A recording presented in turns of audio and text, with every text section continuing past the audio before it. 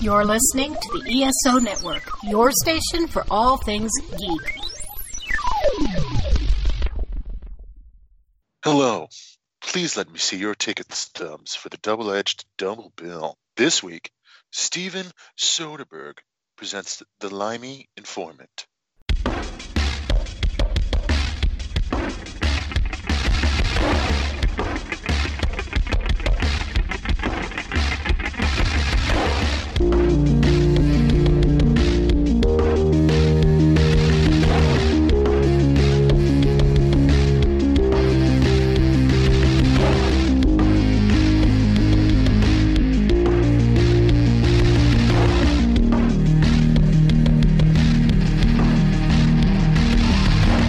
Each week, Adam Thomas and Thomas Mariani will come to the table to discuss the randomly selected yin and yang of a double feature.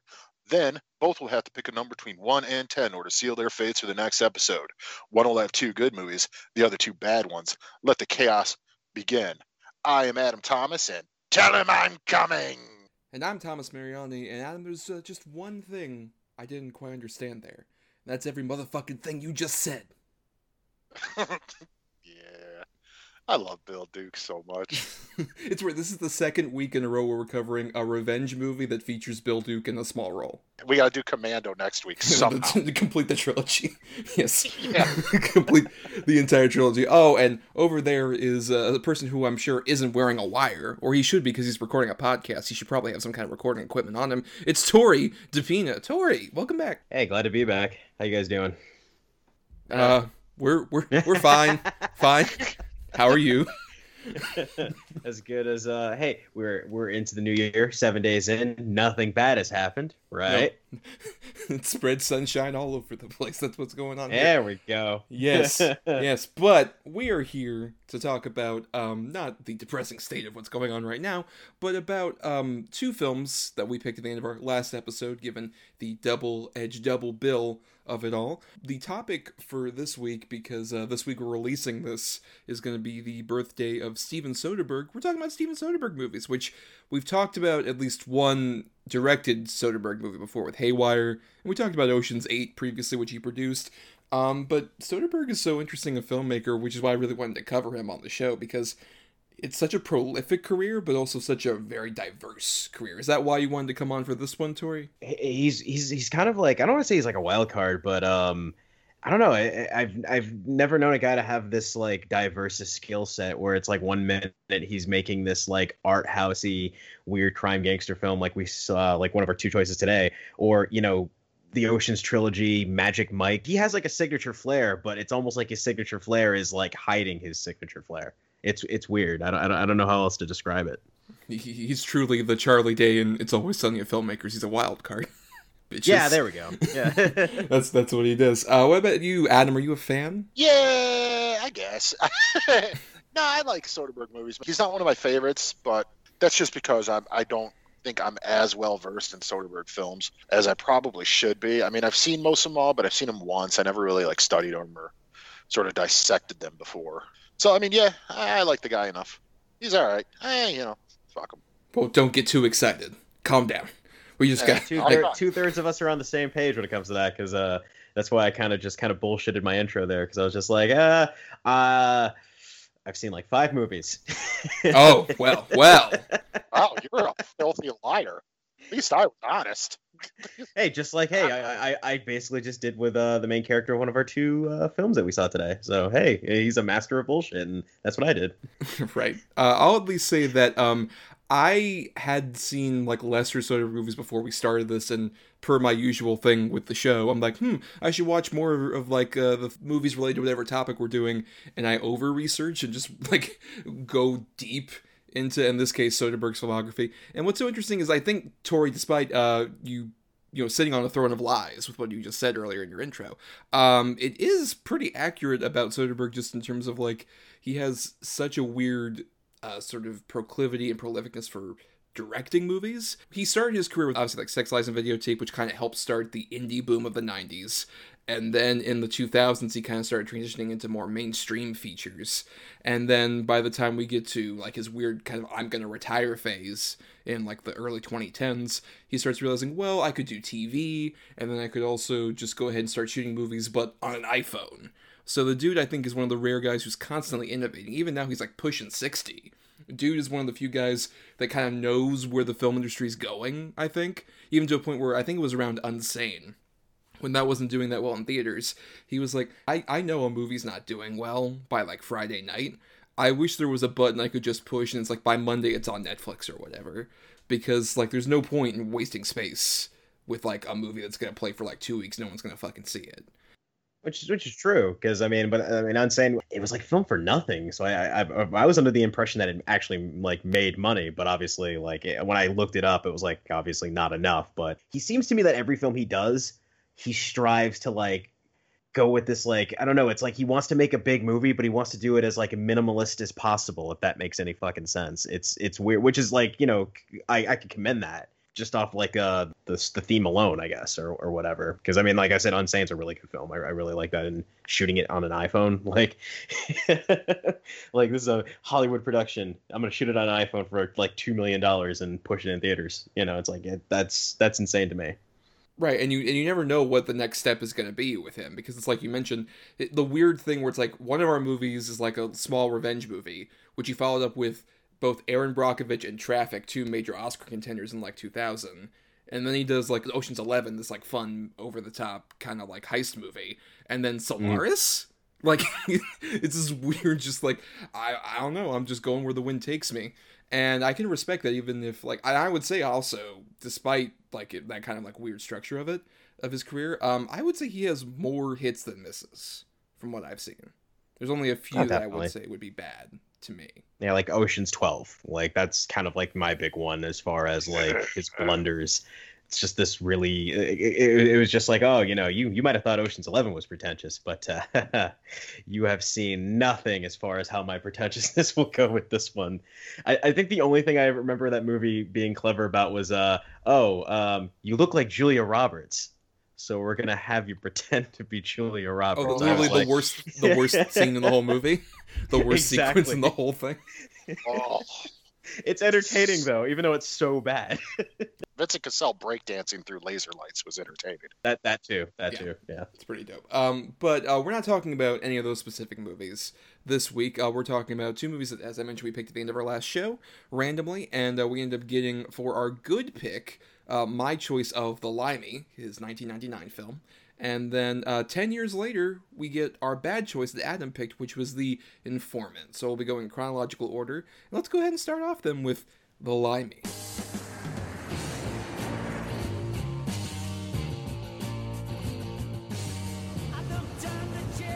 My name's Wilson. You wrote me about my daughter. This bloke she was bunked up with. Terry Valentine. What's he got to say for himself?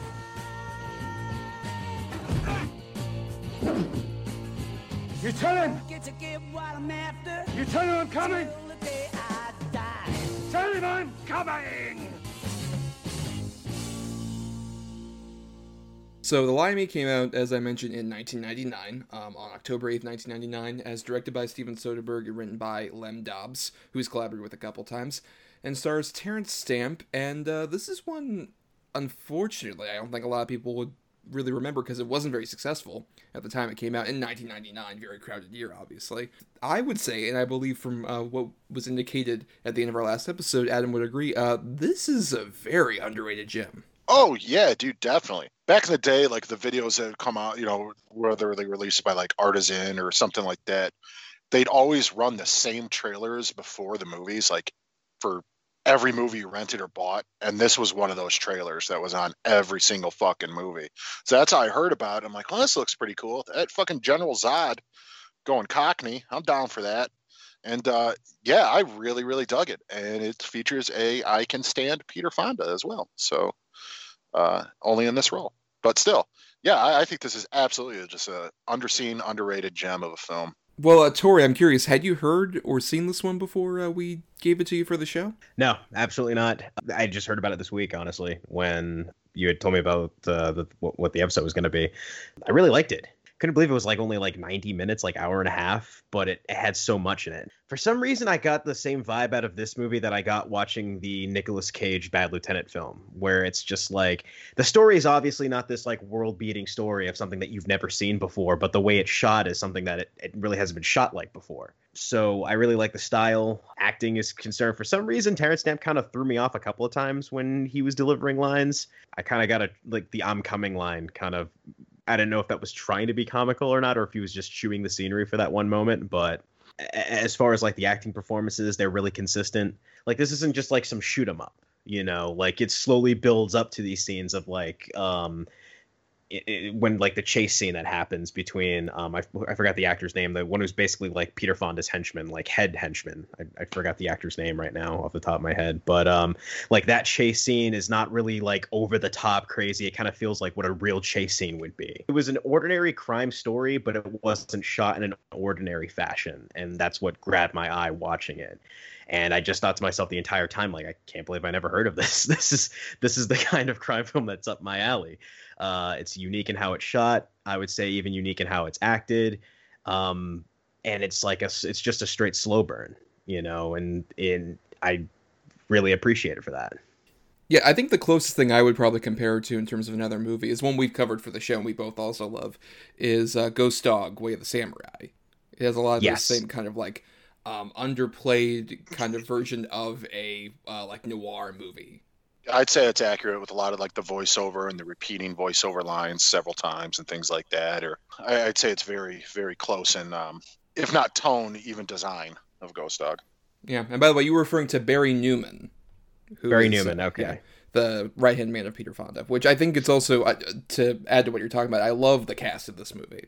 It's such a like bunch of great like character actory people you would recognize, like Terrence Stamp, of course, being the lead, but even like Luis Guzman, who's always fun to see in a character actor kind of persona, or Leslie Ann Warren, or Peter Fonda even. I think it has like this great mix of like interesting faces that feels like it would be natural to like going to LA in the late 90s and finding either like burnouts or people who are just trying to chill, live their lives in the middle of all this. And I think it really stands to, especially Terrence Stamp, who before this, as Adam mentioned, you would know as like General Zod in the Superman movies, amongst other things. You would see his face, or of course in the Star Wars in Phantom Menace, when he just shows up to give like exposition and shit.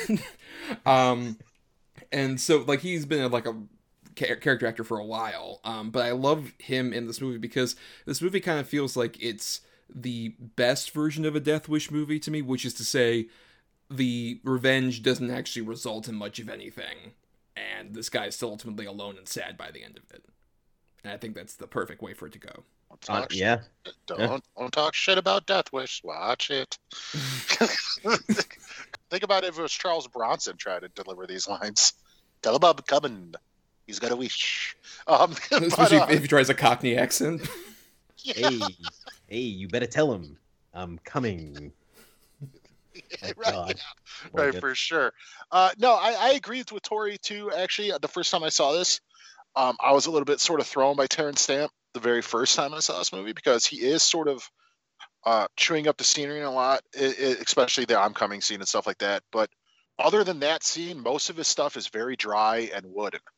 Like, but on purpose. That's the point of the character. And the first time, I don't think I recognized that. But other than that, he doesn't do a whole crazy lot of emoting, especially with his face and stuff like that. He's really sort of cold and calculating and sort of to the point the whole time. And I think he works really well in this. And he's so intimidating, especially being an older guy with this like white, barely there hair and these crystal blue eyes. But you believe instantly, like, oh no, he's the toughest guy maybe in the room right now, if not the whole city of Los Angeles. Like he's incredibly intimidating and scary. Even when he does his little walk, which I love, when he's right before the I'm coming bit, when he's just like, like his fucking shoulders are going back and forth and shit. Yep. I like that part, but I really gotta say, man, I really like Peter Fonda in this movie, man. As this sort of burned out, still loves the 60s and idolizes specifically 2 years of the 60s still. And he's sort of in over his head with all these criminal dealings and stuff. And he's just all about, hey, man, I just want to sort of get by. Like, and he's really good in it. Like, you totally believe, why these younger women would be into him. Not only because of the money, but sort of the way he is and the way his attitude is and the way he approaches things. But it totally makes sense. Like, she was going to call the fucking cops. What was I going to do? Like, he's just a total pansy, too. And it totally works for me in this movie with him. But I really don't fucking like him. And he's really good in this. I can get behind him in this. I think it's because it feels like it's the least amount of acting needed for Peter him. Fonda. Yeah, it's just, yeah. It's just big him. Yeah, that's true, man. Oh, yeah, I always hit this deer. Have I told you this story? No, yeah, but you can tell it again. You're so nice. Like, oh, this fucking gross leather-skinned Okay. piece of shit. Especially the intro to his character being the bit where he's talking to his younger lover, and he just mentions right off the bat, like, when your parents were asking about a name, I'm like, oh, I know. sick son of a bitch. Oh, this is so creepy. He's banging his friend's, 20-year-old daughter that he recommended the name for. What? It's so nasty. But how do you feel about Stamp and Fonda, Tori? I think Adam kind of just took the words out of my mouth. I mean, I mentioned earlier, the scenes where he needed to be intense. Surprised that Peter Fonda, that they would have, such a pathetic, villain. It kind of made me wonder this entire time, how the fuck did this guy rise to power in the first place? He's so fucking, he's just gross. He's just pathetic. It seems to me, if anybody, it's Barry Newman's character. I think his character's name's Jim. Jim seemed I would have thought for a second he was, when they first focused to him after the I'm Coming scene, I'm thinking, oh, this must be the guy that Terrence Stamp's going to go after. Clearly, look at him. He's evil. But then it just paints to this guy who's, having a panic attack mid-conversation. This being linked to me. This being linked to me, I don't want to bother with it. I have a 20-year-old that I suggested my best friend to name that I'm gonna have a sexual relationship with, and I'm like, this is the fucking villain, and but it plays well to the film's strength of like you said before, the theme of revenge not really being something satisfying, because when it gets to that point in the climax, it's wow, you just you thought he was pathetic, but man, he's really fucking pathetic as far as a villain is concerned. But he plays it well. As far as Stamp goes, I mean, like you said, he's cold, he's calculating, and the thing about that throws me off about it necessarily being sad, I really didn't get the whole thing of sadness. I kind of got a whole thing of yeah, he gets what's going on, but so many things or so many situations he's in throughout the entire movie, he literally just shrugs it off and goes, oh, okay. And then just, kind of moves on and just keeps it inside and keeps it to himself. And that to me is kind of the real tragedy of his character. It's not necessarily that he's just this dude who's just even after he gets his revenge, supposedly, I guess closest that you can get to his revenge. The way he kind of just goes about it, it kind of feels like how he goes about a lot of things throughout the movie, he doesn't really wear it out, he I think the thing with his character is that he keeps inside everything he does, and it's just oh, all right, I guess it's on to my next job or on to the next step that I need to do in my life, Well, right, but I think that's the thing, is that there's a real sadness that I think comes from, one, it's a Stamp sort of performance of especially whenever he's talking about his daughter and how much of I remember the fun game that we had where she was a little girl and she kept saying she'd call the cops if I try to pull another job. That's the happy memory. The sadness is really coming from just the fact that he's looking back on his life and he's this determined cold killer, but he doesn't have anything else. There's even that great bit I love where Luis Guzman is just driving him, and the casual conversation is hey man, you have any friends? That's the big sort of connecting moment, is him talking about just hey, do you have any connection? I think a lot of that comes from the weird editing style, which was not intended originally. Soderbergh originally wanted to play this out like a straight movie, chronologically and linearly, and he played it that way when he presented the original cut, and he agreed, everyone else agreed, oh, this is a terrible cut, it's not going to work.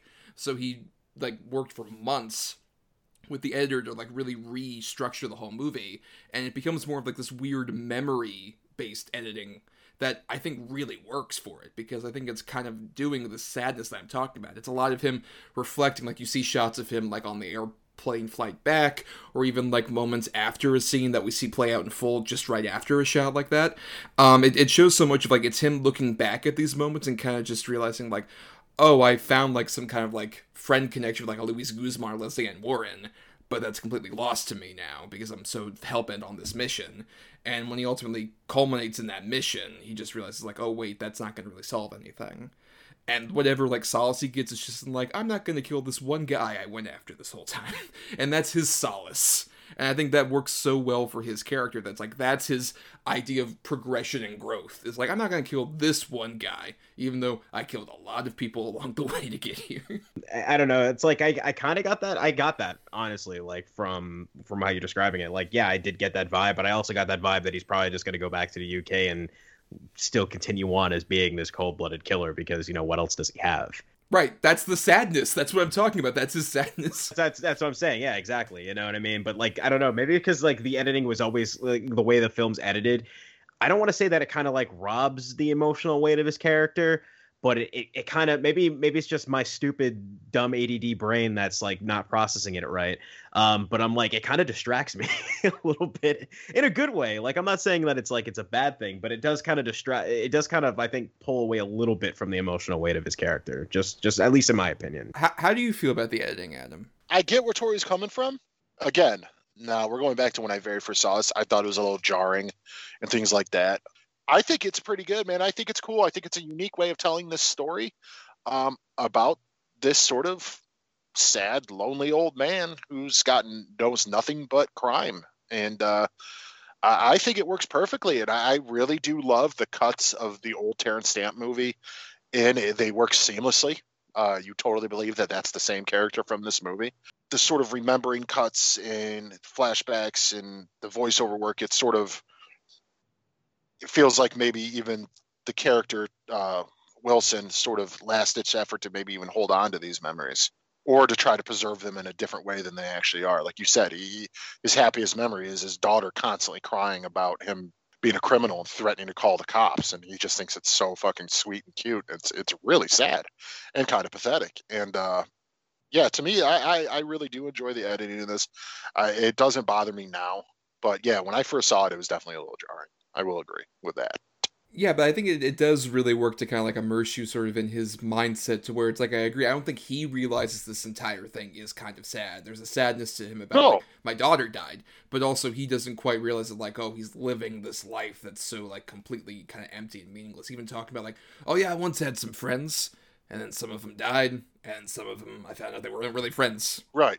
Yeah, no, I agree with you.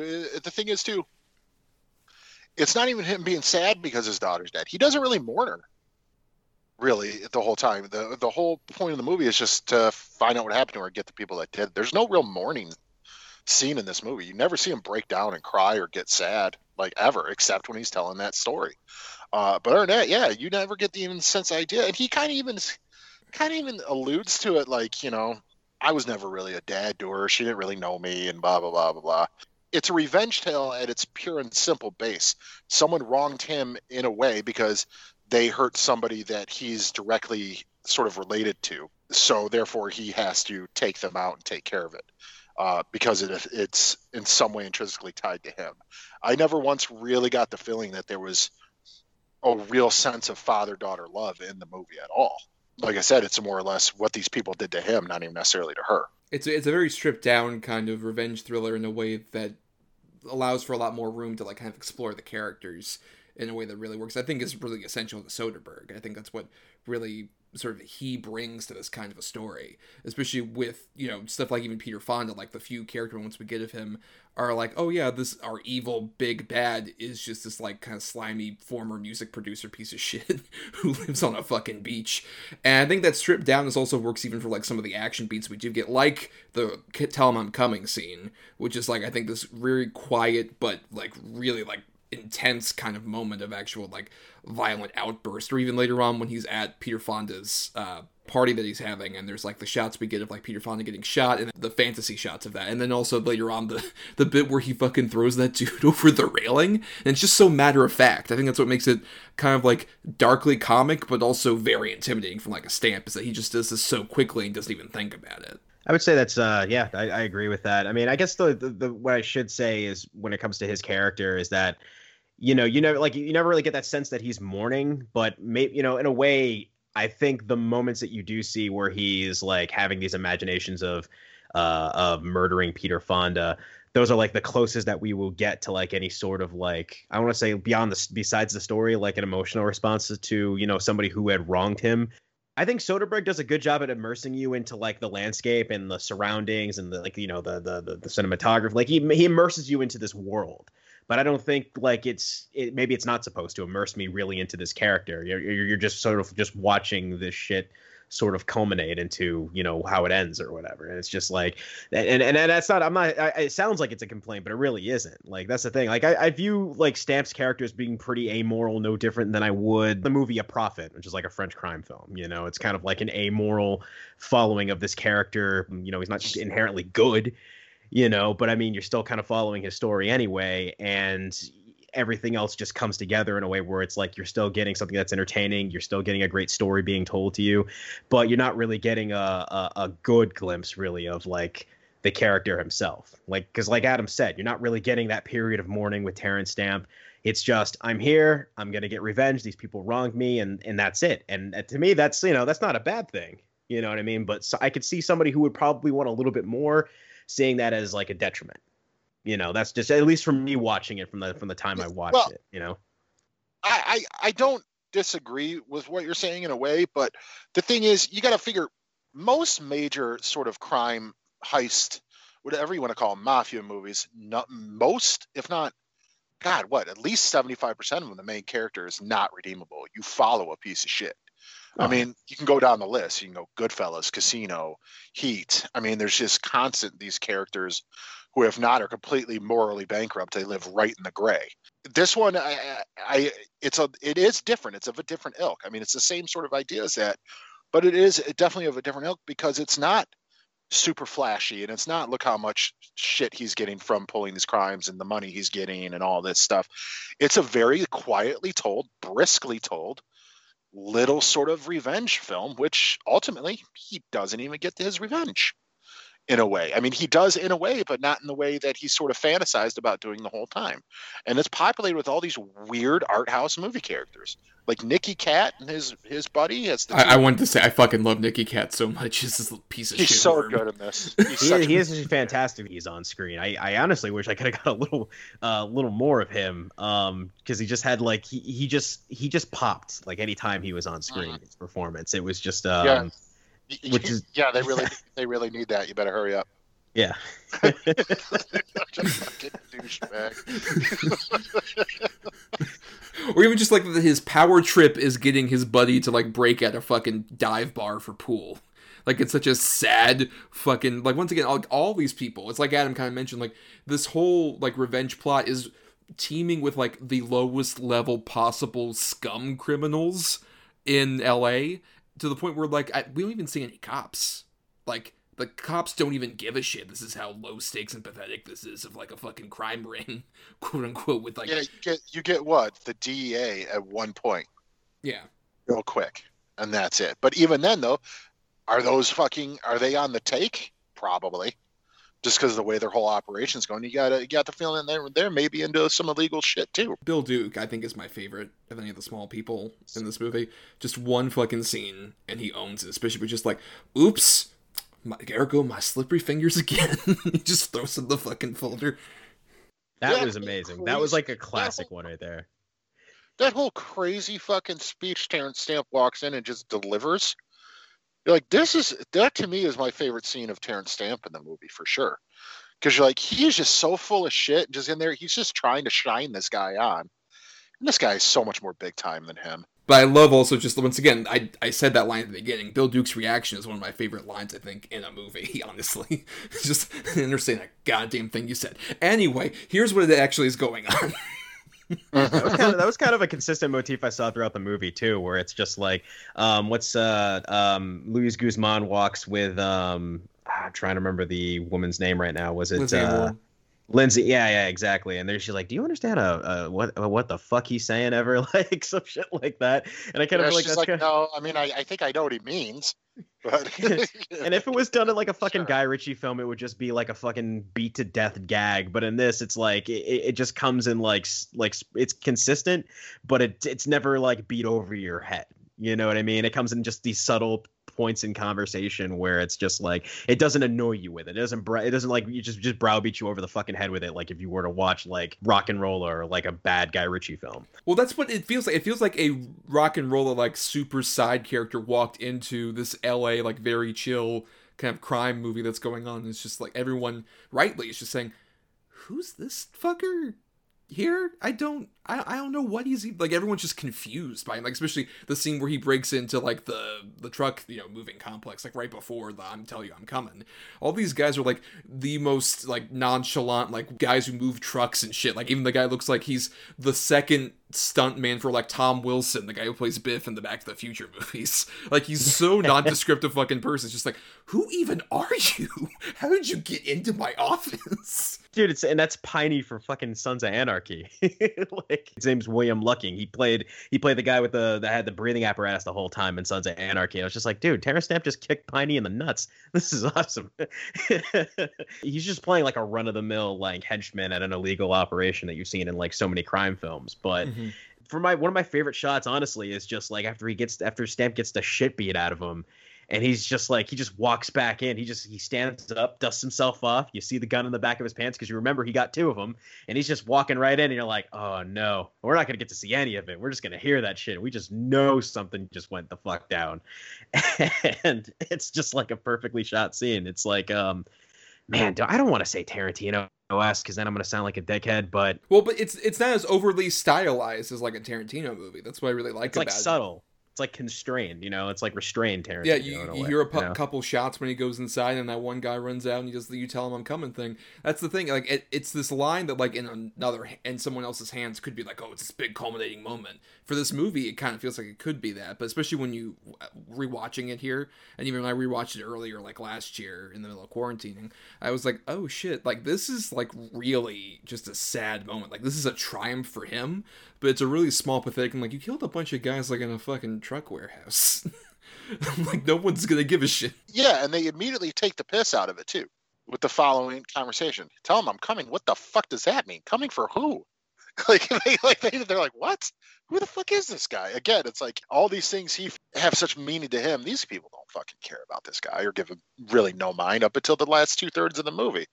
Once he throws homeboy off the balcony, then they're like, oh, this guy's serious. They don't give a fuck about this guy. Well, and I like also even the undoing of our villains is actually at the hands of like some other shitty low-level like hood that they tried to hire up. Like that's what I love is that Terrence Stamp doesn't like kill anybody during the climax. It's all just like a bunch of infighting horse shit for this like really lower level, meager ass like criminal organization that's going on here. I mean, it pretty much is the ending of Lock, Stock, and Two Smoking Barrels. Like literally that happens at this house. It's just like somehow, some way, these mediocre henchmen just end up leading to a shoot. It's basically like, wait, you're getting killed by your own guy. Your own operation is falling apart.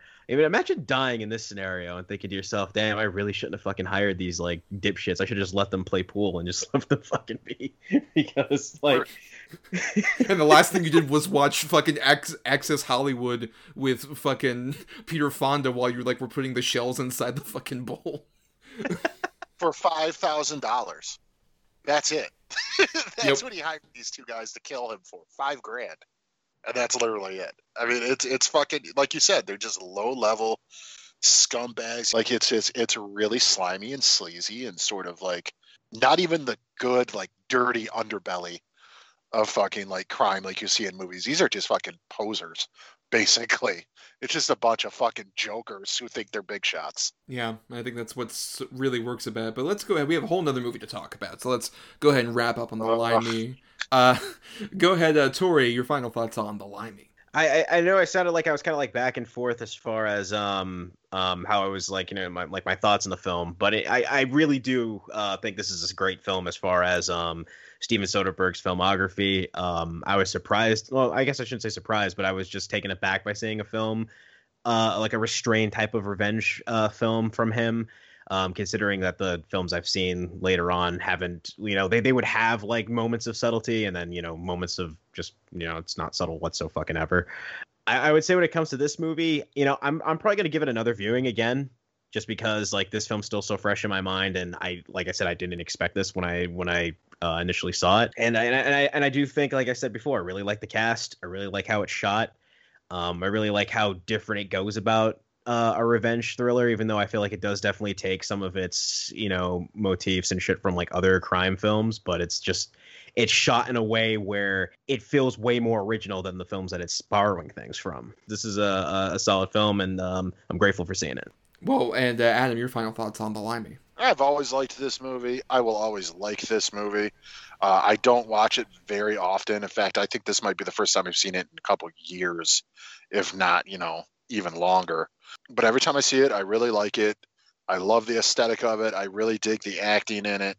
I like that it's just this little personal sort of crime thriller. Does some really like sort of arts house independent tricks to it with the way it's shot and edited and some of the narrative. But yeah, I think it's a really fun little movie that, I get why, though, it's not as well known or as sort of celebrated as some of his other movies or even movies like this, because it is definitely different, of a different cloth than pretty much anything he's done and other movies like this. But I think it's really, really cool. And it's just kind of, I hate to use this word, but it's just like a hip ass movie. Like, it's fucking cool. It's one of those movies that, like, around the time it came out in 99, you had sort of this explosion of these type of movies like this, Ghost Dog, Boondock Saints, things like that, where it's these cool little movies that didn't get a lot of theatrical play and not a lot of media coverage, but they're there and they're cool and they exist in this sort of time capsule because you don't get movies like this anymore. And for that, I mean, I'll always love it. I think it's really fun. I would say that we do kind of get movies like this more recently as of yet, but I think that's the thing, is that like this kind of like smaller crime movie was kind of killed after, like, at the dawn of the new millennium. But I think as we've gotten, especially like A24 or Anna Karenina movies, we've gotten a lot more movies like this. They're like smaller scale that kind of like go into like more of the character stuff of these genre tropes of like the criminal. And I think that's the thing, is this feels like it's very predictive almost of like an A24. I think that's why Soderbergh feels so kind of ahead of the curve in his own way, because it's like telling this familiar story in an intimate kind of perspective, and I love the way that it does it. This is my favorite of Soderbergh's movies, I would say. I love Stamp in it. I love the whole cast. I think it does so much of, like, the reason I was maybe clowning on Death Wish earlier, I think I've said this even on the show before, it's just like those kind of revenge thrillers aren't as interesting to me because they give you the idea of like, oh yeah, this revenge is going to make it all worth it. But kind of like what we talked about with Mandy last week, I love the idea of these revenge thrillers where it's like they do their thing, they kind of get to their certain point of like, oh, this is going to be so satisfying and worth it. And either, in the case of Mandy, he does it and then nothing kind of culminates from it. Or in this case, he almost gets there and he realizes, oh, this isn't going to change anything. I'm still just going to be me. And he might go off and keep on being like a piece of shit thug. But at the same time, he has this moment of clarity where he realizes, like, this isn't going to bring my daughter back. This isn't going to do anything. And I love a movie that comes at a kind of point like that. So yeah, if you have not seen this, I would definitely recommend it. As Tori mentioned, it's on like Tubi TV. It usually plays on like the cheapest streaming services possible, because it's not an expensive movie to get the rights to, I'm sure. But yeah, would definitely recommend this one. And before we get to our next feature, here is an ad for an ESO you can queue up right after ours. The 42 cast is turning 100, but like all good things, it must come to an end. Tune in to our epic finale as we see who lives, who dies, and who gets their own spin-off. And then come back when the 42 cast is back for season 2, with even more segments, more guests, and more of explaining why Ryan is wrong. It's why we're still the ultimate answer to fandom, geekiness, and everything. You can only find all this awesome by downloading the 42 cast, a proud member of the ESO Network. Alright, and now we're going into our bad feature, The Informant. I gotta say that because it's got an exclamation point. The Informant. What I'm about to tell you, it involves something very large. Everyone in this country is a victim of corporate crime by the time they finish breakfast. Yes. Things are going on I don't approve of. I mean, I feel real bad about that. would you be willing to wear a wire? We need your help. 7:30 a.m. I am approaching the entrance to the office. You don't really need to narrate the tapes for us when you're Absolutely. making them. Just Not a problem. I want you to keep this secret. Absolutely. Don't tell us anything. It's very important to your case you not discuss this with anyone else. I'm a person of interest in an ongoing investigation. Oh my God. So The Informant came out September 18th, 2009, and was directed by Steven Soderbergh based on a script from Scott Z. Burns. And this is a true story in which Matt Damon plays a guy named Mark Whitaker, who was actually part of this company that in the early 90s that produced something called lysine. That's basically like a corn product that kind of keeps your, sort of starch preserved, basically, for stuff like cereal and orange juice, anything that you eat during your breakfast is kind of like formed around this lysine stuff. And there was some price fixing around that doesn't it sound boring as I'm talking about this? And that's the thing of the movie. It's kind of it's this kind of interesting take on a boring story, I would say. But I think all people really remember this for is this is the movie where Matt Damon gained like 30 pounds. And he looked kind of fat. Yep, and he had a mustache. And the poster's really silly. Yeah, I agree. The Informant is... the thing is, I saw it right when it came out because of the Matt Damon thing. And I didn't remember shit really about it until rewatching it for the show. And I know why I didn't remember anything about it till watching it for the show. To me, it is just a meandering bore of a film. Matt Damon in dialogue spouting out, like the first couple times spouts off these kooky facts. You're like, oh, this is kind of cool. By the time he gets to like fucking fact number 20 about polar bears or something, you're like, all right, who cares? It's just, to me, it's so easily telegraphed too, like what's going on, even if you don't know the true story. Nah. Great cast, and a lot of like comedic act. The most stacked like comedy cast of all time for this not that very funny movie. Yeah, it's a pretty serious cast. I mean, there's a lot of good actors in it. It's a serious cast of funny people. Yeah, and they're all pretty good in it. Everyone's pretty good in it. It's shot good. It looks good. The acting's good. It's just boring. It's super boring, and it feels like it lasts for fucking ever. Well, Tori, what do you think of The Informant? Oh, I'm sorry, The Informant. What do you think of it? You guys have done a decent amount of episodes with me, and I've done this before, so I'm really fucking sorry when I say this. I really love this movie. No, there's no problem. Like, look, someone has some excitement about The Informant. Go ahead, express it.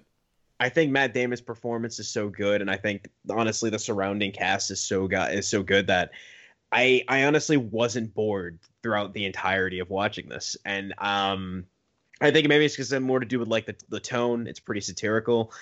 I just really like, I don't know, there's something about it that I kind of thought was a lot more of an easier viewing of this than I did with the Limey, honestly, in comparison to the Limey. It's kind of like a more whimsical version of The Big Short in a way, because you were just watching, like, you have no choice. You're just watching like this financial collapse surrounding around you. You're just watching a specific like not just financial but like mental collapse of somebody who had like all the ambition in the world, but he's an idiot, a pathological liar and an idiot. And you're just like, it's kind of like the thing where it's like you have a character that's so detestable, but for some reason maybe it's because of his, like, maybe because of the character's charm, maybe because of Matt Damon's performance. You kind of have this thing inside where it's like, will he actually pull this off? Even though you know the true story, he doesn't pull it off. You kind of see it like all this nonsense you're seeing, all these like very stupid things that you're seeing him do, where he's like simultaneously, like he's trying to like dip his toes halfway into the water of like trying to be a whistleblower and thinking at the same time that I can take over this.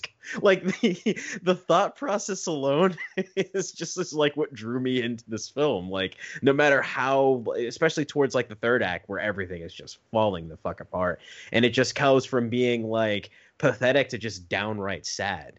And just like all the character interactions that happen like throughout the film, it just, I don't know, it wasn't boring to me. It's like, even for like something that I saw that I didn't even think I'd ever see on screen. I'm like, I'm seeing Richard Horvitz in a fucking live action role. When does this happen? Voice of Invader Zim, yes. Yeah, voice of Invader Zim, Billy, just random stuff like that. And it's just like, it's a great collection of comedic character actors. And then of course, just being anchored by Matt Damon's performance himself. And it's like, maybe it's because maybe this is like quote unquote an actor's movie or whatever. Cause I mean, I couldn't tell you if like, the plot was really that great. It was just a run of a mill plot of like, someone's rise and fall, but they didn't really rise. They kind of just took like maybe 2 steps up and then had these like, and they just had this like ambitious, like, wave hit upon them, and then it's just like, oh yeah, here's reality, and then it just falls the fuck apart, as it should. So. I think that really works for at least the first 30 minutes or so of it, and I think it's really on the strength of, I agree, I think the biggest asset to this movie, it's not just that Matt Damon like gained the 30 pounds, he does pull like a really interesting comedic performance in terms of, it's what you're talking about, this guy pulled off this massive kind of like embezzlement, price fixing related like scheme against both his company and the US government, and he seems to do it like more out of just like a force of habit of being a compulsive liar, and he looks like a fucking fat version of Ned Flanders, which is like, he's so unassuming that you wouldn't think he would be like capable of doing all this shit. But I think that's what's kind of interesting, at least from I think his performance standpoint, and I think it especially works whenever like the two sort of his biggest scene partners in the movie, who I think are really great together, are Joel McHale and Scott Bakula as the FBI agents. I think really work well off of him for what we're kind of talking about, where it's like reacting off of Mark Whitaker being this weird person that you can't believe is really doing any of this. And I think they get the most interesting kind of like comedic material out of like being the straight man for that scenario. But this huge cast that we're talking about, like we mentioned, like Richard Stephen Horvitz, or like Clancy Brown's also there, Patton Oswalt, Rick Overton, Tom Papa, Tom Wilson from Back to the Future, Paul F. Tompkins, like they're all like really funny character actors when they can be in other things. And here I just think they're kind of doing the exact same thing that like say McHale and Bakula are doing, but with just like less material, because it's just like, oh my god, Matt Damon is like this unassuming guy who it turns out is like a compulsive liar who says stupid shit. And I think that joke gets really old after the first like 30 minutes or so of the movie. Yeah, that's basically what I was trying to say, though. It's the joke wears so thin for me so fast. I never once felt sympathy for the Damon character in this at all. He's a horrible con man, a horrible pathological liar. He's using and abusing everyone around him, including members of his own family, his parents, whatever you want to call it. Maybe it's because of the time we're living in now. But watching a movie about a rich sort of erudite CEO sort of on the up and up of this major corporation who's also a pathological liar and a piece of shit, didn't really connect for me right now. What are you talking about? This movie where John Dowd, the fucking lawyer for Trump during like the 2016 like election shit, being in this movie? How did that not appeal to you right now? It's so great. I don't know. That's why I said. I mean, maybe it's just me. Maybe it's just, you guys. You know what? You guys aren't learned enough. I think that's the problem. But no, it didn't appeal to me when it came out either, though, because it's like, I don't mind movies about white collar crime and embezzlement and sort of these corporations and the seedy shit that goes on in them and everything. I really don't. In fact, I tend to enjoy some of them. But this one tried to make it almost too sort of funny. Like, this is funny. This guy defrauded millions of people and the government. I mean, he's just a piece of shit. And I don't find any sort of joy or fun out of it. Like another one I would even equate to is like even like Wolf of Wall Street or Wall Street, the original. Like, don't get me wrong, I like Wolf of Wall Street. I like the performances in it and everything like that. But still, at the same time, fuck this guy. Like, he's a piece of shit. Like, it doesn't do it for me. And this is kind of the same way I feel about this. I really do like Scott Bakula in it. I'm a Bakula-holic. I think that's a thing. If not, I'm trademark TM. I like Joel McHale in it. I like, Tom Papa, Paul F. Tompkins when they show up and stuff. It's really cool. But there's just such a major disconnect for me because, again, fuck these guys. With those movies you talk about, like A Wolf of Wall Street, or even the one I would kind of compare it to is a movie we talked about on the show with I Love You, Philip Morris. Like, these movies are about people that con others out of money, but the difference is I think those other movies escalate in a more interesting way, where like it gets to absurd lengths and they go like much more over the top, as opposed to Soderbergh's trying to make this a lot more like kind of grounded and realistic a movie, obviously because it's like based on this true story that he kind of wants to give me like, oh, this can happen even like an average like really shitty cubicle setup for like a fucking place that makes corn and shit like that in this case. And I just think like it kind of gets boring because the joke is so much more repetitive. I think the most interesting sort of like comedic beats to the movie for me are like, one, Tony Hale, who we haven't mentioned, who I think is fun as his lawyer. Like there's a bit where they talk about like, you know what, I want to sue them because they hit me with a briefcase, and Tony Hale's reactions are really funny and a lot more animated. Or even I really love when they call up his parents and they find out like, oh, he's been lying about them being hit with the car and all that. And they have his dad, who by the way is Frank Welker, the guy who does like all the animal voices in like live action movies, and is also like he's the voice of Scooby-Doo, and he's been the voice of Fred since the beginning. He's been in so many things. It's his first live action role in like ages. And his wife asked him like, so how do you feel about like Mark saying that we died and he got adopted? And he like pushes his glasses up like, well, that's a bit weird. Like that's fun. But I just think most of the time it's just a lot of people in boardrooms kind of talking to Matt Damon about like, hey, how come you did the price fixing thing and embezzled? Well, I didn't tell you about this either. And I think it got kind of repetitive for me more than anything. But you didn't feel that as much, Tori? I didn't feel it as much, and I also kind of had this, like, this kind of gave me the emotional satisfaction that, let's say, I didn't really get from the Limey, because I got to have the emotional satisfaction of seeing this man fall apart and crumble due to his just incredibly weak fucking foundation of lies, the throne of lies, if you will, and seeing him suffer as a result. All while having the, you know, the entertainment factor of, will he actually fucking get away with any of this? Like, because I didn't really look into, like, the, you know, I didn't spoil anything for me. I didn't really look into the story. I just wanted to take it for what it is. Like, it's just kind of like a, you get the satisfaction of either, you know, being shocked, oh, he actually gets away with this, or you get the emotional satisfaction of just seeing him just completely fall on his face to the point where it's so goddamn pathetic. And to mirror it to real life circumstances, you kind of just wish this would happen right now.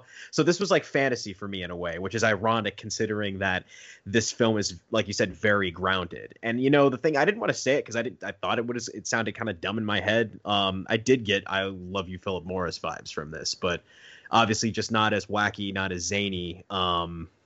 Because like I said, the zaniness is you kind of get it in sparks, you know, you don't really get like a full like exposure to it, you know, and that's what I kind of like about it. That's what I liked about it. I'm glad they kind of kept the zaniness to Matt Damon's character, and they kind of like had all these comedic actors a little more grounded, like, you know, like Patton Oswalt, Paul F. Tompkins, Joe McHale. Like, for some reason, this just clicked with me. You know what I mean? And to see it's so sweet to see his downfall. Like, maybe it's just like the time I'm watching this now, because like I said, I never saw this before. You know, I kind of pushed it when I saw it, and like nothing really wanted to make me want to see it when I was like 18 when this came out. And I remember seeing all the trailers and the, you know, Us People magazine. Oh, Matt Damon got fatter for this or whatever, because everybody seemed so hyper fixated on that at the time. But Tori, he's born. He got fat. I don't think you understand this. He's like a big muscle guy at the time, but he got like fat. It's like he looked like me. You know what I mean? Dude, also, I was watching this. I'm just like, did Jesse Plemons just look at this like, I'm gonna steal that look and really own it? And to be fair, he has. He's done a really great job with this recently. And forever. But, you know, yeah, it's just like, I don't know, like this film, it took me, it was this just incredibly just pathetic and cringy ride of watching somebody just suffer as a result of like just their actions. It's weird. I'm like, wait, am I seeing white collar crime criminals? I'm seeing, rich white people actually suffering consequences for being fucking pieces of shit. This is like the best fantasy film I've seen in years. Well, I mean, except like at the very end, he has like a little a card that comes and says like, no, he still has a pretty high paying job now. He got out of prison and he has to. Yeah, I know that's what it ruined it though. Yeah, I'm sorry to make it. No, you're good. Nobody suffers any consequences. That's the sort of the fucking the bullshit of it all. I mean, nobody goes through anything. Tom Papp's character, when he gets out, his dad's still filthy rich. He's still going to be filthy rich. Nobody suffers any consequences. Matt Damon does what, 9 years, and potentially still has $2 point something million hidden away.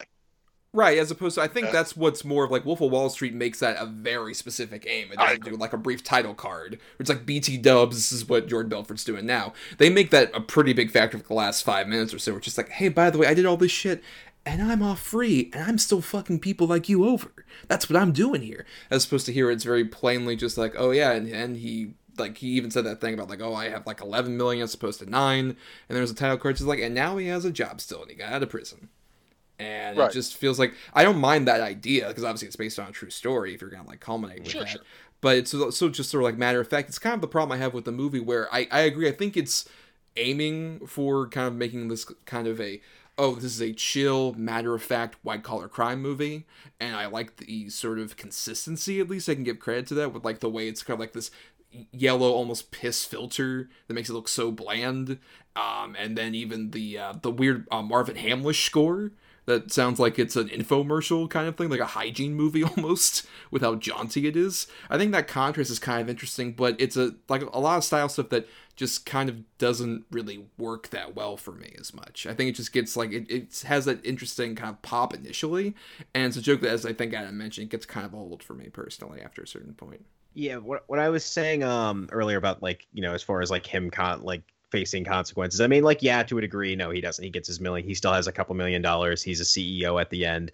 But like, compared to like what his lofty ambitions he had, he still, like, you know, fell on his face. But it's kind of like that thing where I was comparing it earlier to something like The Big Short, where it's like ultimately, you know, none of them really face anything for their repercussions, but it's still like, you still have this like anxious, like this anxiety ridden ride. And it's just like, I don't know, maybe it's because I just actually felt like emotion from this movie. Cause I'm like, 1 minute it's like, you know, laughing, I'm angry, then I'm cringing.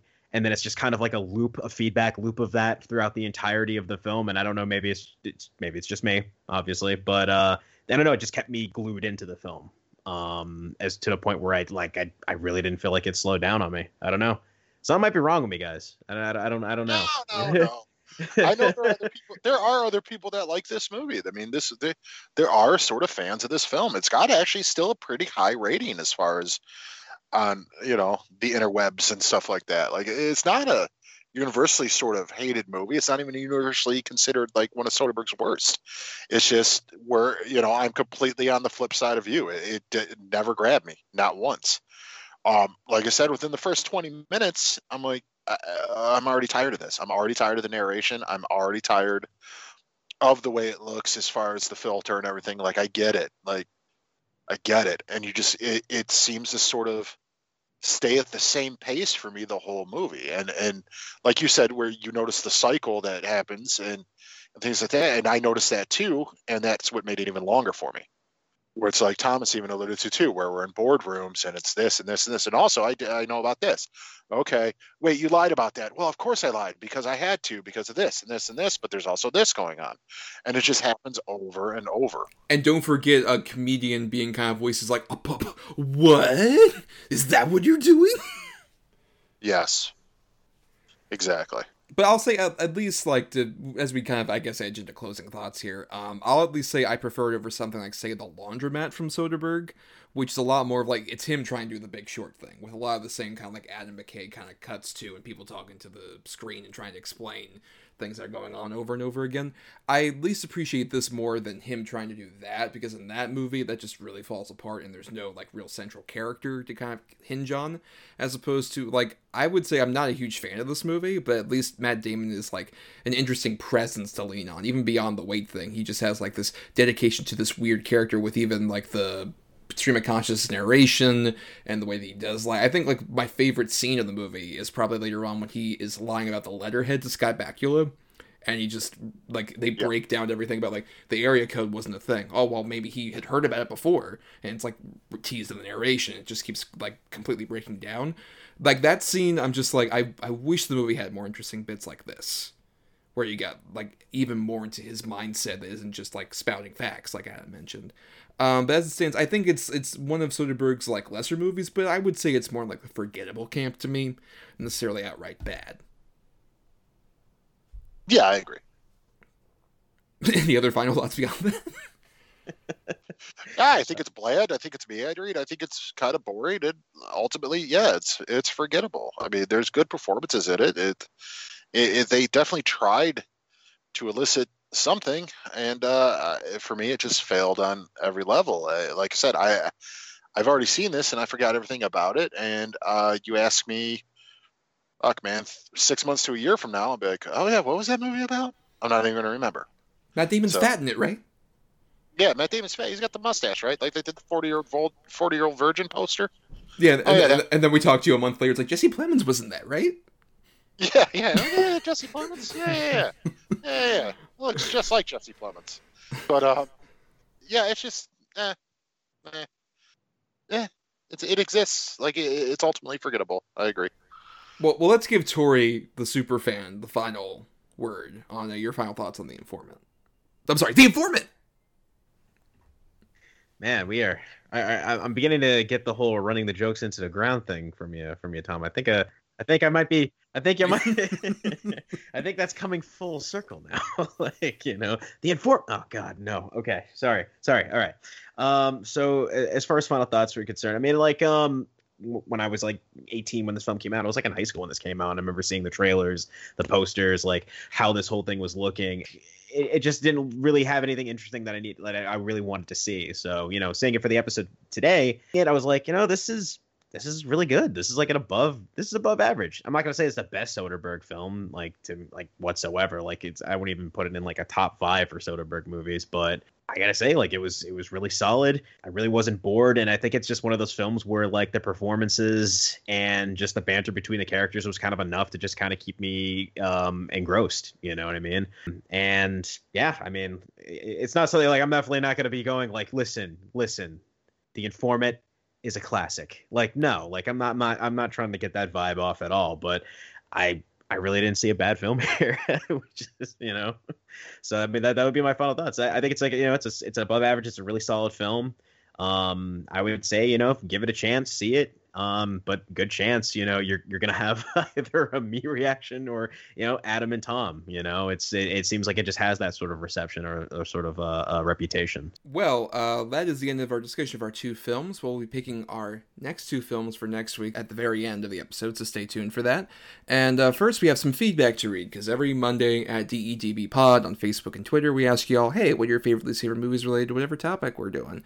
So we asked y'all about Mr. Soderbergh's filmography, and we had some takers here, including James Rodriguez, just last week's guest, says, Magic Mike is a compelling character study wrapped in an energetic and fun package. Aaron Brockovich sees a real-life story brought to the screen in such an understated yet gripping way. Behind the Candelabra is an exceptional biopic brought to life from the lavish costumes to Rob Lowe's makeup, and Ocean's 11 is an energetically crafted heist flick with a great load of fun to it. Ocean's 12 is still fun to me, but the whole Julia Roberts side plot is a step too far for me. And then Jonathan Habden-McHale says, Steven Soderbergh is the rare auteur that criticized the uniformity of modern Hollywood filmmaking and continues to make great film and television. I could bring up an Ocean's movie or Aaron Brockovich, but he has the best 2010s of any director, with Contagion is a pandemic film that we deserve, Unsane and Side Effects are great thrillers dealing with mental health, and any film with Channing Tatum is a guaranteed good time, except maybe Haywire, because of Gina Carano. Christian Alvarez says, Steven Soderbergh is a fantastic modern age director that's willing to prove his immense amount of talent by directing across various genres, directing amazing high-profile casts, and he's capable of making his movies so intense despite few missteps in his career over the years. His best films would include Traffic, Ocean's 11, Contagion, and Behind the Candelabra. His missteps include Ocean's 12, which is an overcomplicated attempt at recreating the magic of the original, The Informant, which has an interesting cast but is underwhelming, and Solaris hasn't been able to keep my interest every time I try to watch it. Bruce at _era_Bruce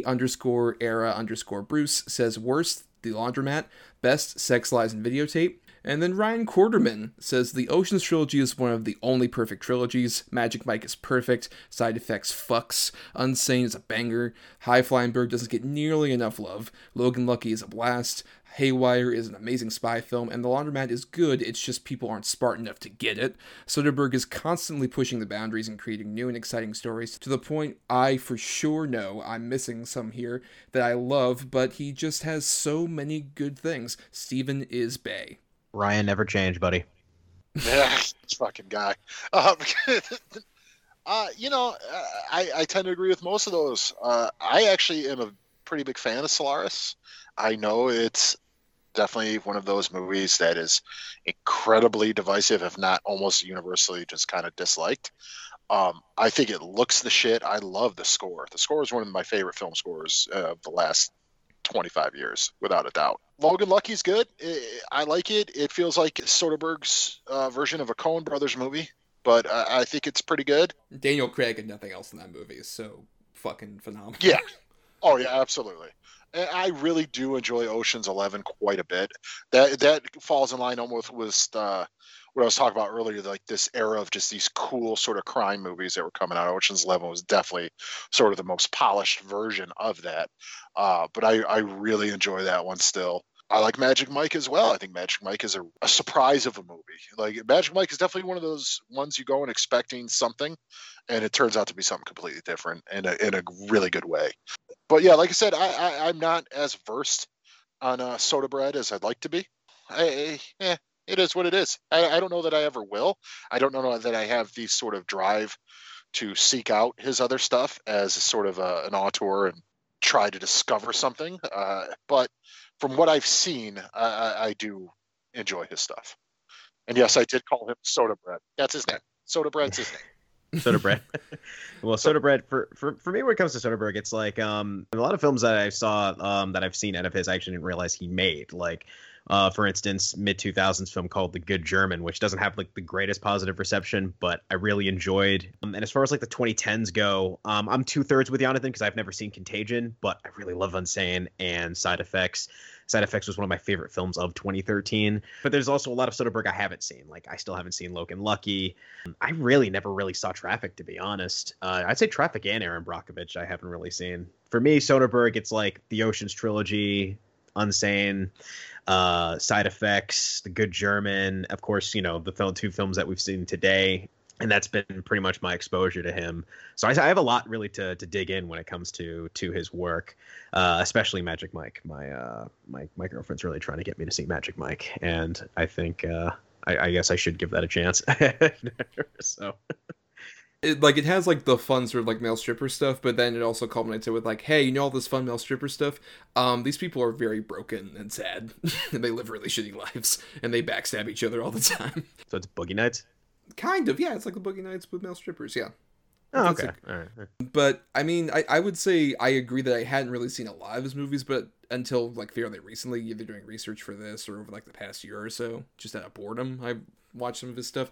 Really, with Traffic, technically, you may not have seen that particular movie, but you've kind of seen Traffic if you've seen any, like, drug cartel movie that's come out over the past 20 years.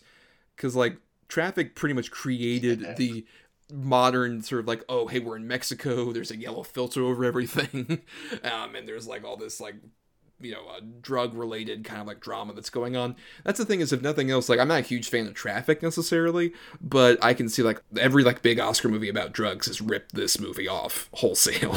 The guy innovates, and even with stuff like he creates stars. Like, I would say one we haven't somehow mentioned in all this, but Out of Sight is such a phenomenal movie that really made Clooney like a movie star. Really good. Because the thing is, like, he was still licking his wounds from Batman and Robin right after that. Like, at this time, it's like, oh shit, what's he gonna do now? Like, is he gonna just be the ER guy? The guy who's on Facts of Life? Return of the Killer Tomatoes? Like, that is he gonna just be that kind of guy? And then that really, like, helped blossom his career, and Soderbergh's really, like, kind of shepherded him, and, like, Matt Damon, a lot of those people in the Ocean's cast, wouldn't be as big a stars if not for him, I would argue. I would say Out of Sight's probably the one solid J-Lo performance you'll see in a film. So, I mean, hey. Someone hasn't seen Hustlers. Nope.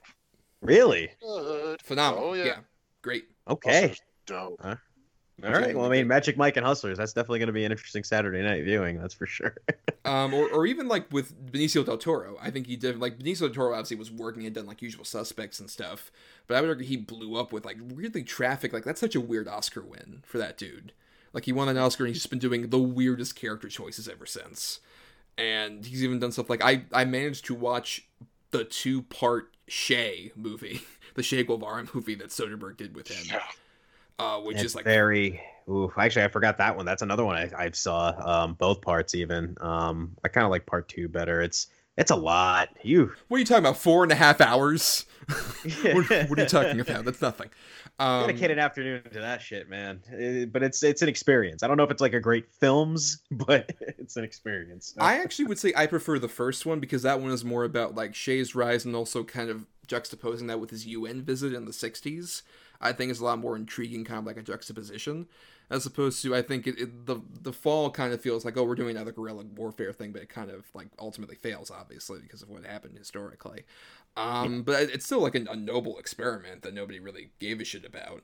And I love the fact that that's the thing, is like he's even able to like evolve from that and eventually get to like the iPhone phase, where I would definitely agree. Ryan mentioned High Flying Bird, which is on Netflix, is phenomenal and isn't getting enough love. And it's about Andre Holland plays a guy who's like an agent for basketball players in the middle of like a lockdown for basketball, and he sort of is this guy who's doing a bit of like behind the scenes machinations to basically subvert the basketball system. I don't want to really say what kind of happens with the ending because the ending is a great like pow punch of a surprise, but it's like this really interesting kind of like character dramedy that gets you invested in like, oh, this is just behind the scenes dealings of basketball, and then it like punches you in the gut with the ending in a way that I think really works. Personally, I would say that is the behind the scenes sports drama movie I prefer vastly over like a Moneyball. Like, everybody loved Moneyball, which was supposed to be Soderbergh, actually. It was going to be Soderbergh with Pitt, and actually instead of Jonah Hill, Dimitri Martin was going to play that part. Interesting. Which, yeah, would have been a really different movie, probably. But I vastly prefer a High Flying Bird, though. And then, once again, the iPhone cinematography, you just feel really immersed and you don't feel like it looks cheap. And it's the same way with Unsane. I love the way that movie looks and gets you like really intimately close to everything that's going on. Yeah. I haven't gotten my chance to see Unsane yet. I've been wanting to see it just out of pure fascination, but I definitely do want to watch the High Flying Bird one. I really like Andre Holland. I'm kind of a sucker for a good sports drama, but you know, there's kind of few far in between that aren't sort of the cookie cutter sort of stereotype. You've seen it 1,000 times already. So that one, I might watch that either post show or tomorrow. Yeah, especially if it's similar to Moneyball, because I mean, like, Moneyball is such a great movie that it kind of signifies as to why baseball is just complete shit now. So if it's like, if this is like even an improvement on that, and like especially looking at this cast, I mean, Andre Holland was fantastic in Moonlight. I'd like to actually see something in something where he's like the main, you know, star vehicle of this. So I think I'm going to be in Adam's camp. I think I'm going to see this after we're done tonight. Yeah, and the Zazie Beetz is also there. Zachary Quinto, Bill Duke. Our Man also appears in it as well. Very good, underrated movie. And like I said, I think my least favorite is The Laundromat. I think The Laundromat is just like a colossal failure of a movie because like it made me respect more of like The Big Short, because The Big Short works in that you're playing like the shell game. Like you're on like the side of the street and like the guy's doing the shell game with you and completely hustling you while he's distracting you. And that works for like that movie. But The Laundromat feels a lot more like when you're watching Vice and they're doing that, where it's like, I get what you're going for, dude, but I kind of just don't care what you're talking about. Like, you're just kind of repeating the same points over and over. And it's a lot of like Gary Oldman and Antonio Banderas like talking to the audience, and Gary Oldman's doing this really bad Werner Herzog impression the whole time. And it's just like, what the fuck's even happening? Like, and it's this weird anthology thing where you think the main character is Meryl Streep, and then they tell you like 5 different stories about the Panama Papers, and they just keep cutting back to like, oh hey, Streep's still in this movie. But let's go back to this other story about the Panama Papers. It's like a really bad anthology comedy almost with the way it's constructed. It's weird. Yeah, it seemed annoying from the trailer alone, and I kind of was just like, I'll get to it when I see it. I just saw The Big Short, and I can't have another angry, triggered panic attack. And this one doesn't even look like it has that emotional weight anyway. So Maybe it's going to be something I see down the line where I'm bored. But thank you all for contributing that feedback. We also want to thank some other people like Chris Oliver for the intro and outro music used in our show. Listen to more of his music at chrisoliver.bandcamp.com. Thanks to Emily Scarda for the art for our show. And thanks to our loyal patrons over at patreon.com/DEDBpod, where for just $1 a month, you get to vote in polls where you choose either topics or specific movies we do for the show. And you even get bonus podcasts, like later this month we'll be doing our commentary for Tron Legacy, which I know Adam's a big fan of and I'm not as big on, so that'll be interesting to hear us go back and forth about it. So thank you to all you edgelord level patrons, including Tori here, who's a patron. Hey, also Adam is right with Tron Legacy, and Tom, you are wrong. So wrong. Well, I have yet to revisit it before we record the commentary, so I might change my tone. Who knows? By the time we record, you'll have to listen. You're not. Shut up! I'm trying to get them to do the fucking Patreon. You'll have to listen to find out. But obviously, Tori, we're thanking you for being a patron, but just thank you for appearing on the episode. And why don't you plug yourself a bit?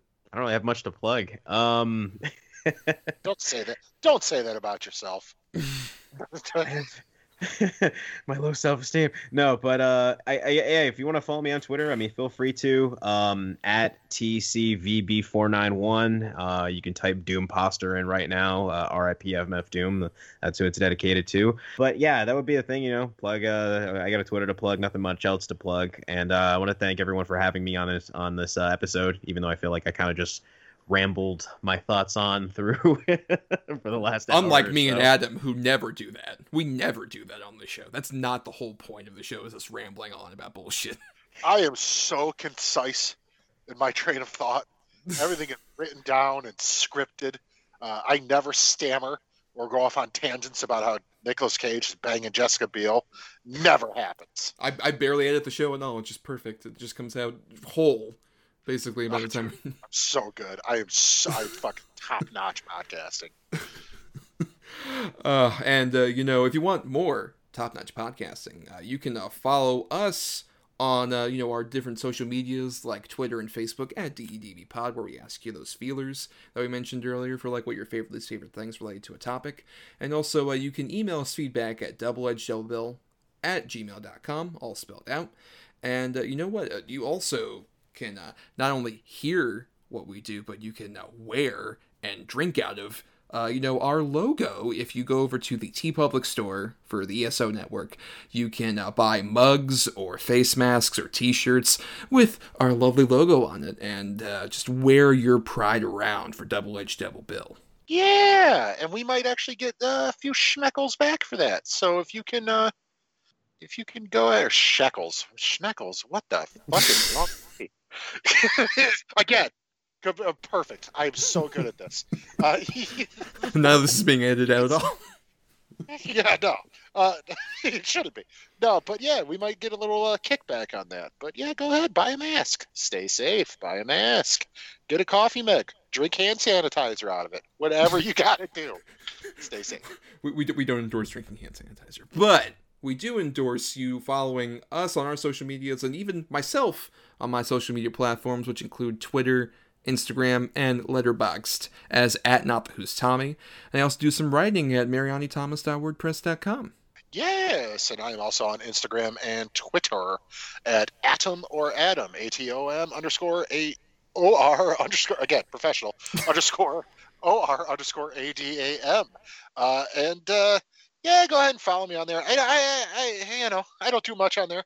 I'll share pictures of things I might have painted late night, tired, bored, and that's about it. They're really great paintings. I mean, honestly, maybe if you see them, you fans could offer a dollar due or two to Adam here for his hard work. I'll sell them to you. Yeah, whatever you want.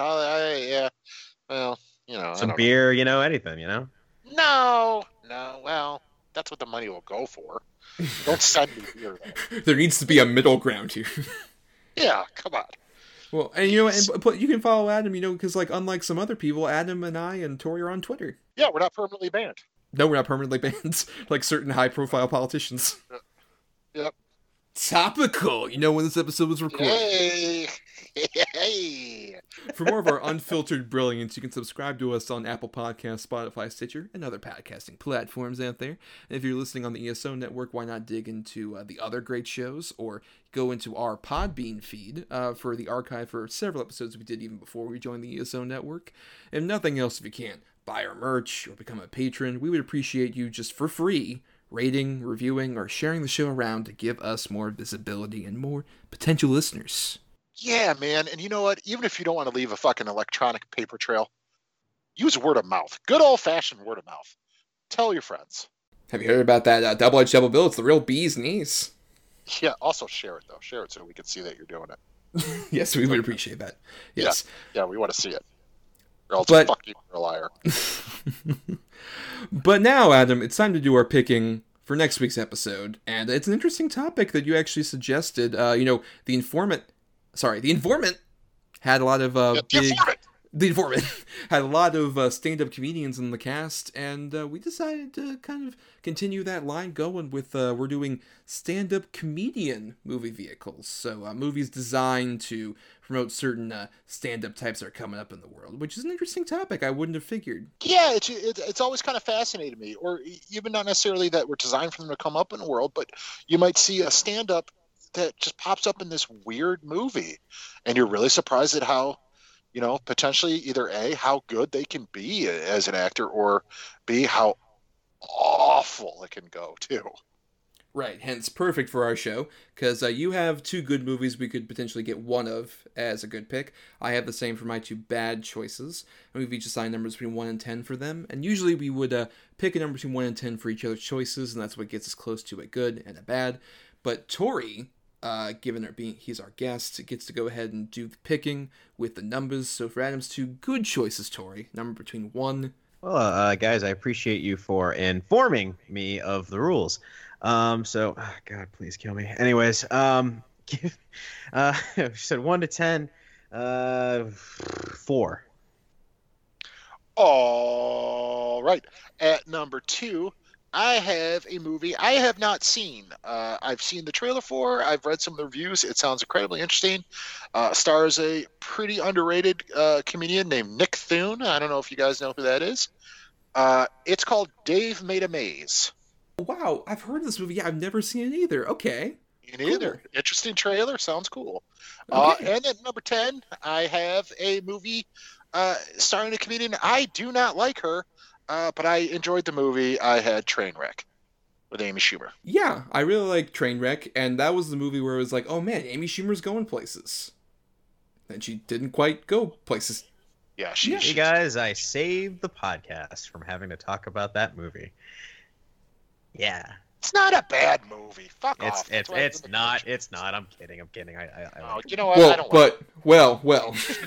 Speaking of bad movies, Tori, it's time for you to pick number between 1 and 10 for my two bad choices. All right. I'm double my last guess. Hey, get it? 8. It's 8. Okay.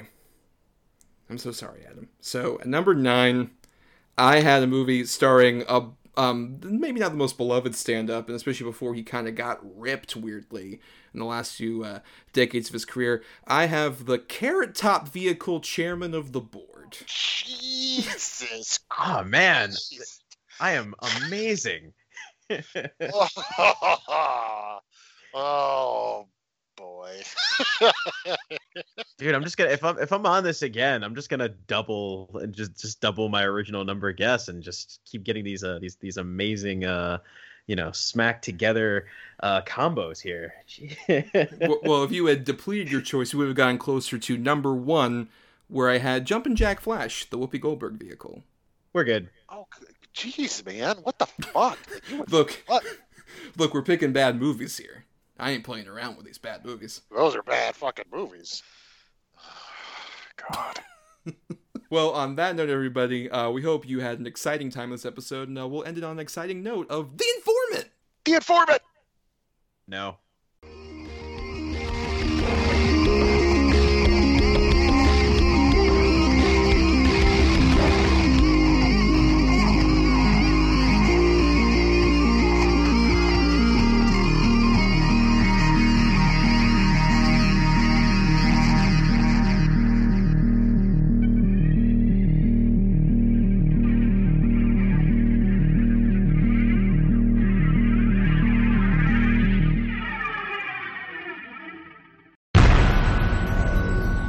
has been a broadcast of the ESO Network. Be part of the crew and help support our shows by donating to our ESO Patreon or by shopping at the TeePublic store, which can all be found at www.esonetwork.com. The ESO Network, your station for all things geek.